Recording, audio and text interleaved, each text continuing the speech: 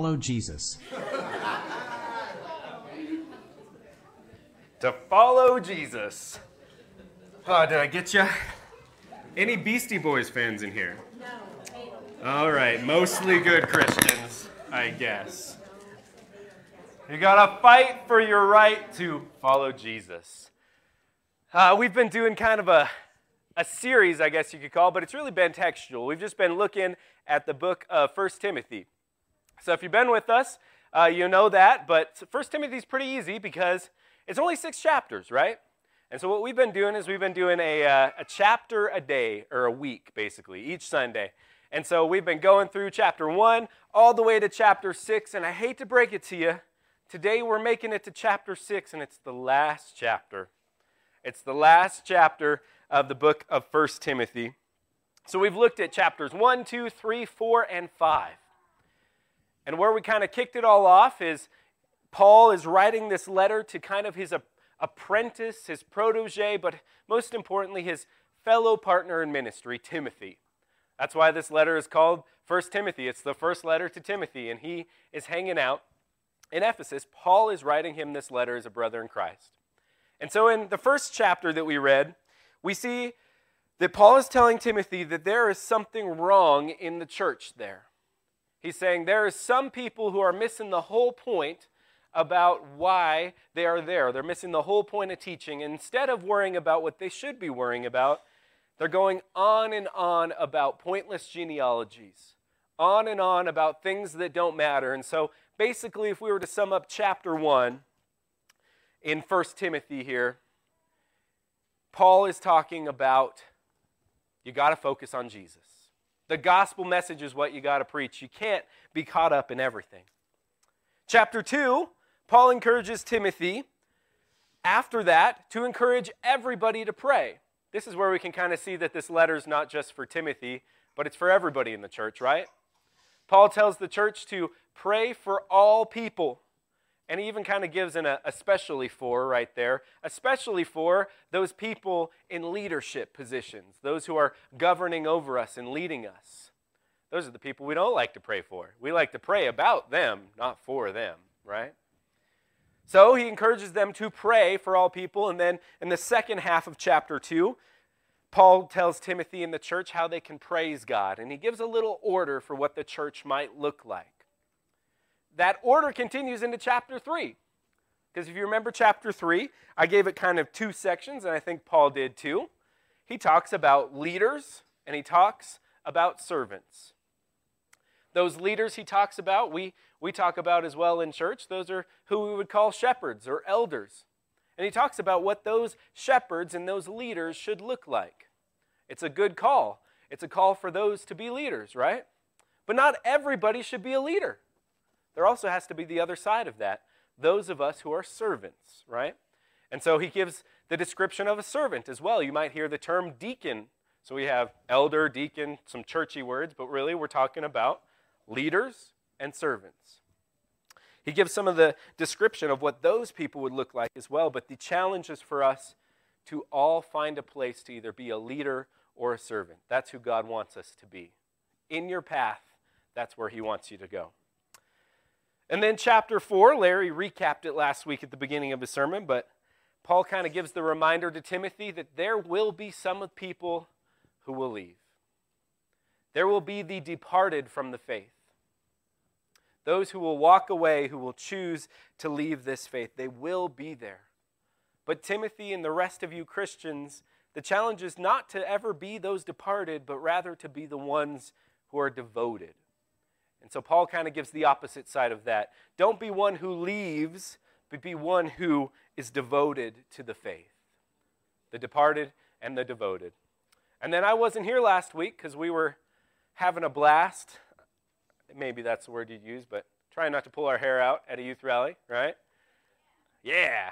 Kevin's like, I wonder why. No, we had a blast. So Larry gave the lesson last week on 1 Timothy chapter 5. And just kind of simply put, Larry's lesson was talking about how we can be servants of God, right? How we can take care of the widows. You know, kind of the mentorship chapter to Timothy from Paul. How you can take care of these people. Again, right after servants, it kind of kind of makes a whole lot of sense. So that brings us to chapter 6 today. And chapter 6 is all about how you gotta fight. You gotta fight for your right to follow Jesus. And we really love this verse. Our opening scripture this morning was in 1 Timothy, and it was 1 Timothy 6:12. Because we love the word fight, right? And so 1 Timothy 6:12 says, you gotta fight the good fight. That's New Revised Herald version right there, but that's what it says, right? It says, you have to fight the good fight of the faith. You've got to fight the good fight.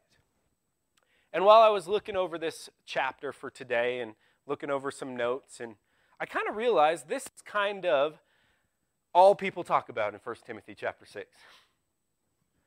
If you go look out for sermons, or maybe like I do, I look for like sermon material. So I'm looking around.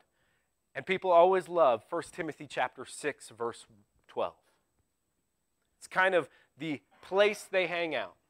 And it's in the middle of chapter 6. But I think that's for a good reason that people love 1 Timothy 6:12 so much, because I would say it is a summary of what this entire chapter is about. But it's not a summary in the way you might think. Because you got to fight the good fight might look a little differently than you imagine fighting. Fighting the good fight might look just a little bit differently than the fights that we're used to. Is anybody brave enough to admit that they like to fight? I think human nature is kind of a feisty, fighting nature, right? We see it in our culture a lot. Now, past 15 years, we've been blessed with communication that is unheard of. And so now, you don't even have to get out of your chair to fight. You can just type it in the comments, right?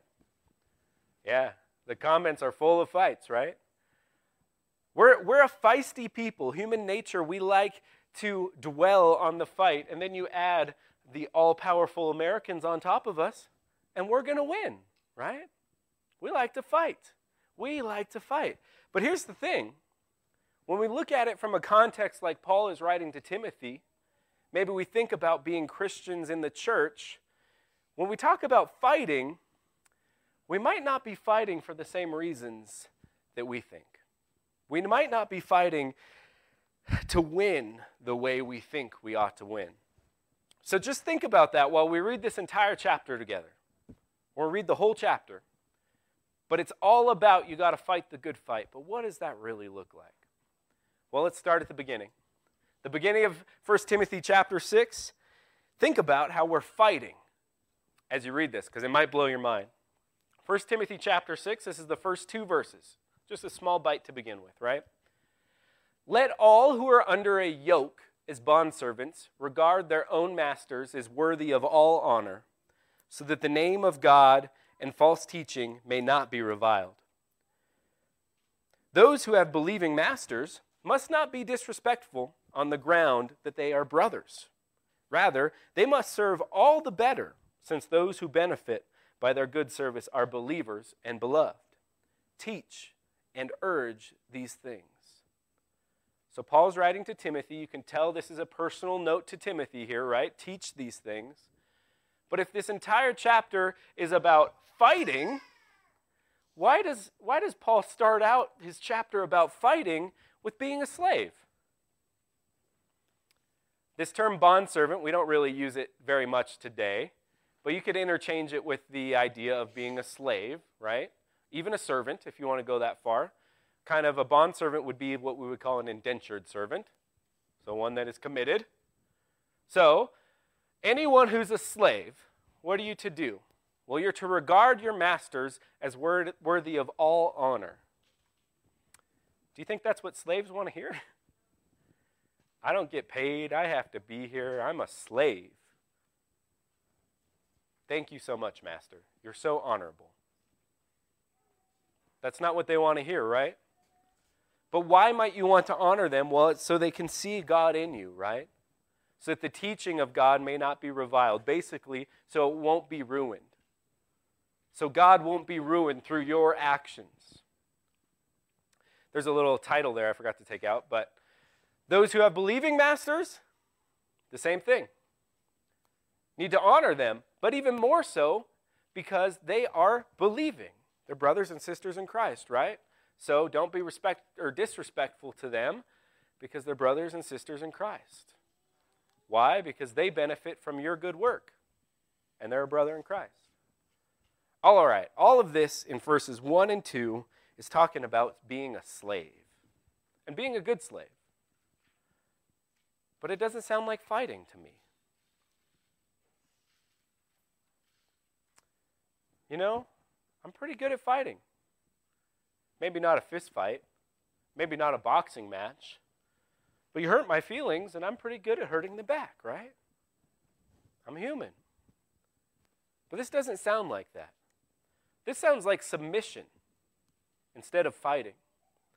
And I think that's all because this entire chapter is about how you gotta fight, but the little piece we always miss is the good fight of the faith, or for the faith. You've got to fight the good fight. I don't think we understand what a good fight is.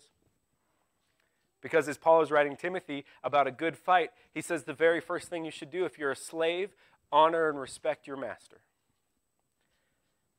If your master is a brother or sister in Christ, even more so, because your service is good for the kingdom of God, right? So fighting the good fight looks like being a slave? Doesn't sound like a fight at all, but it's a good fight. So you might read these first 2 verses like I did. You might read them in your Bible and think, hey, that's totally fine. I'm not a slave. We had a thing called the Civil War. Took care of most of that in America. I don't have to be a slave anymore. But is that really true? I asked the kids at the youth rally. We read in Colossians chapter 3 about how you can be self-controlled and a good servant of God. And parents, keep this one. You know, children, honor your father and mother. Oh, that's a beautiful verse there in Colossians chapter 3, right? The next one it says, slaves, serve your masters. It's like, wow, we're not slaves though, Harold. I think we are. If you're a child in this room, who's a child? Who's graduated from being a child? Bryce is like, I'm still a child. Everybody's a children at some point. Is that how you say that? I don't know. You're a child? Do you feel like a slave, Peyton? Yeah, me too. I felt like a slave as a kid. Absolutely. Feed the dogs, take out the trash, clean the room, clean it again because you just put it all under the bed. All of that. I just felt like a slave. See, if you're a kid, you're kind of a slave. You're an indebted servant to your parents. It's actually not wrong, right? That's kind of rightfully so. They're here to raise you up, and while you're being raised up, you are a servant. What about anybody? Anybody in here a grown-up? No, nobody raised their hand like, I'm not going to admit that. Renee's a grown-up. She's like halfway committed. Everybody else is not a kid nor a grown-up. Okay. If you're a grown-up, you probably have to do this pesky thing called work. Sometimes at least, right? Or you're retired. You got to do this pesky thing called work, and I'll tell you what, when you work someplace, you also kind of feel like a slave, don't you? It's almost like you're an indebted servant. Jordan's a slave too. He's not a big enough boss. For now. You kind of feel like a slave, right? So let me challenge you, if you're a kid or you're a grown-up, you're a slave. What about if you're just a child of God? I think you're kind of a slave as well. Why? Because we're all servants to Christ. I don't think we ever get out of the slave category, even though we're free from our bondage. We're not literally slaves. I still think we have the same challenge here, right? To fight the good fight is to give honor and glory to our masters. It might be your parents. It might be your employer. But I think most of all, it's going to be your God, right? So especially, it still applies to us if your master is a fellow believer, you're serving him and God at the same time. Pretty crazy to think of. So that's what fighting the good fight looks like, and it starts to look like not a fight at all. It starts to look like being a slave. But what's the rest of this chapter have to say? I only covered 2 verses. Let's keep reading. 1 Timothy chapter 6, and let's go ahead and read 3 through 10. I didn't put it all up there. It's quite a bit, so if you got your Bible, follow along with me. 1 Timothy 6, 3 through 10.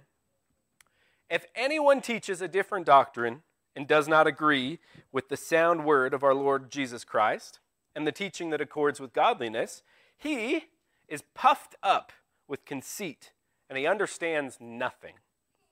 He has an unhealthy craving for controversy and for quarrels about words, which produce envy, dissension, slander, evil suspicions, and constant friction among people who are depraved in mind and depraved of truth. Imagining that godliness might be a means of gain. But godliness with contentment is great gain. For we brought nothing into the world, and we cannot take anything out of the world. But if we have food and we have clothing, with these we are content.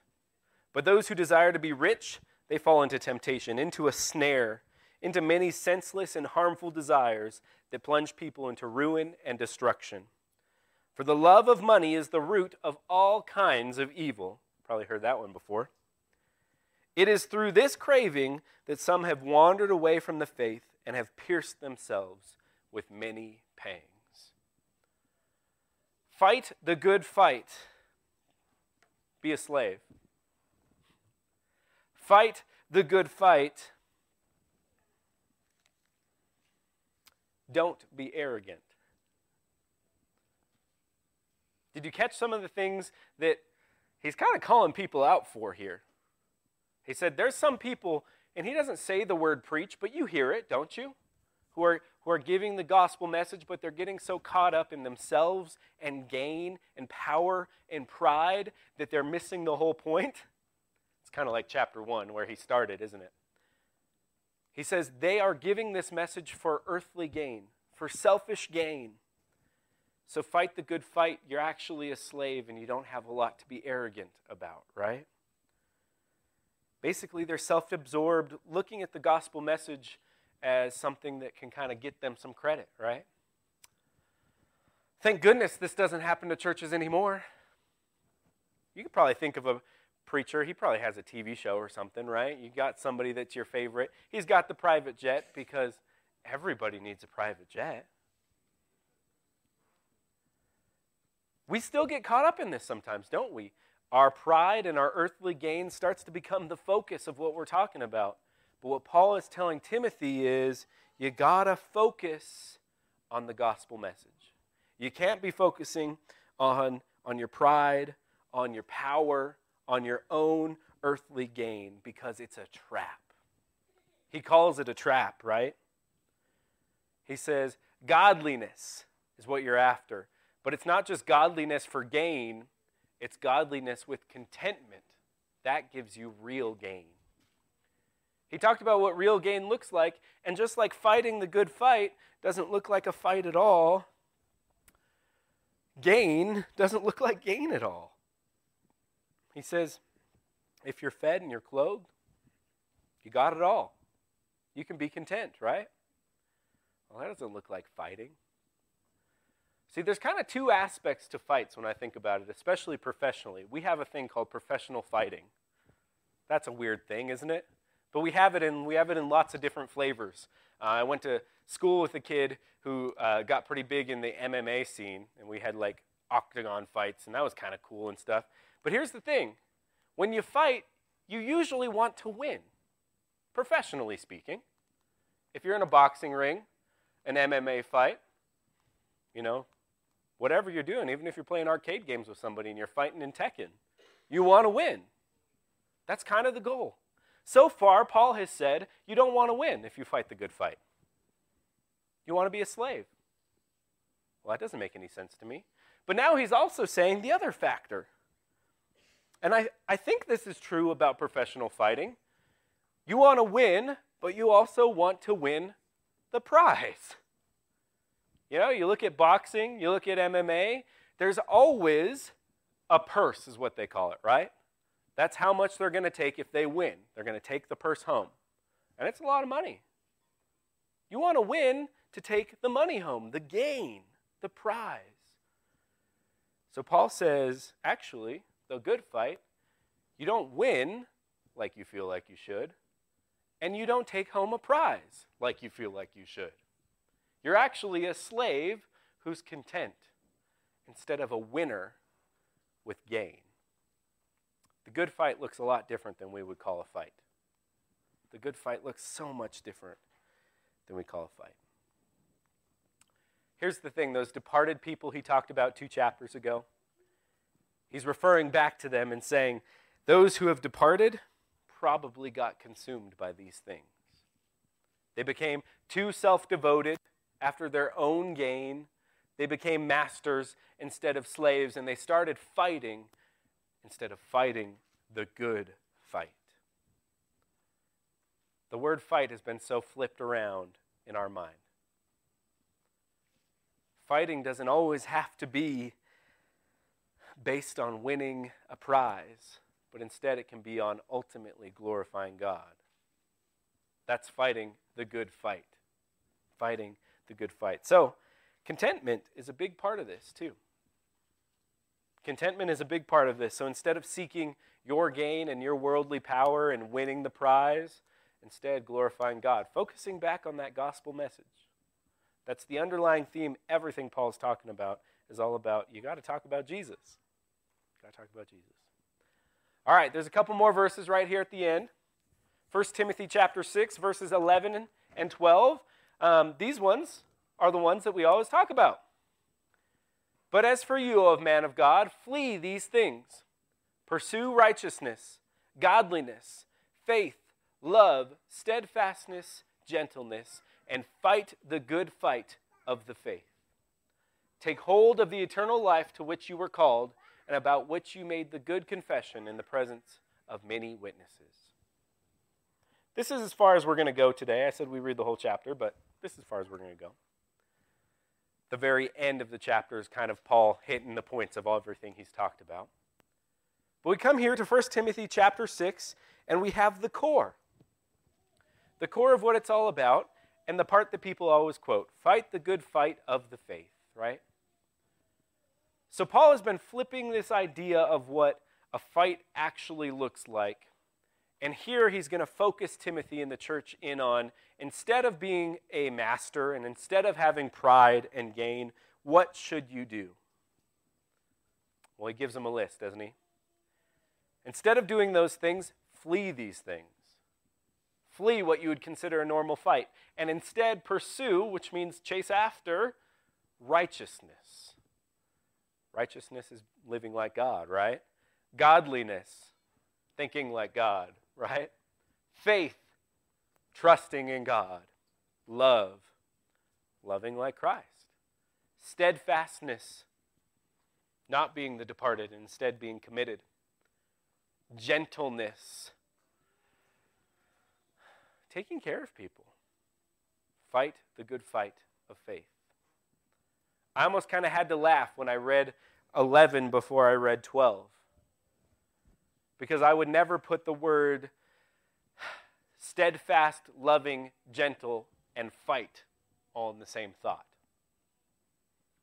In my thought, a fight is never, ever gentle. It's a fight. In my thoughts, a fight is never, ever loving. In my thoughts, a fight is never actually righteous. You might be right, but you're not righteous, right? And to put all of those things in the same category as a fight just kind of made me laugh, because here's the thing. This is the good fight. This is not the normal fight that we would try and take with anybody. This is fighting the good fight of the faith. And it looks like righteousness, godliness, faith, love, steadfastness, and gentleness.